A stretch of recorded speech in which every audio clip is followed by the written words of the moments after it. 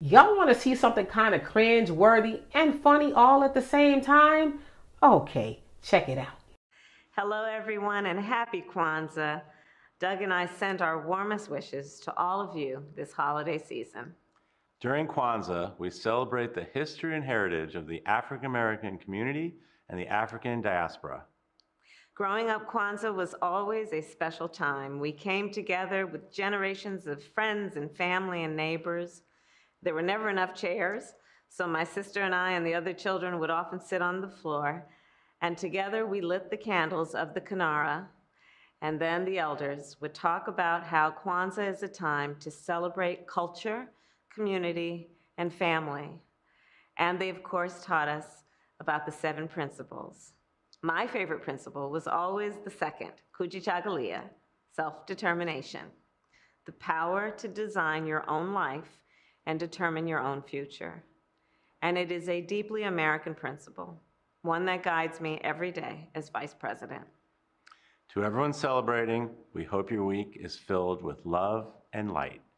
From our family to yours, Happy Kwanzaa. So yes, that was Vice President Kamala Harris with her husband, second gentleman Doug Emhoff, talking about Kwanzaa. And specifically, she talked about how they would sit around the table and stuff when she was little and talk about Kwanzaa and things like that. And y'all notice how awkward Doug looked as he was kind of, you could see he was trying to agree, but then he was like, wait a minute, no, I never celebrated Kwanzaa. But I guess maybe I'm agreeing with her. You know, he was sitting there like, like he was reading the teleprompter too, like, okay, it says Kamala is talking, now it's my turn, you know. But the one thing that stood out to me was she said her favorite principle was Kujichagulia, which means self-determination. And I'm like, okay, we know that there's 7 principles, and I guess maybe that could be your favorite one. But was that calculated? Because when she says self-determination, it's like, who are you talking to, Kamala? Because we know that predominantly black people in America celebrate Kwanzaa, and everybody else, I guess, could celebrate it too if they wanted to. But was you talking to us? Was that a subliminal toward black people, like pull yourself up by the bootstraps? Because you know I ain't giving y'all reparations. We heard her. I'm not going to do anything just for black people.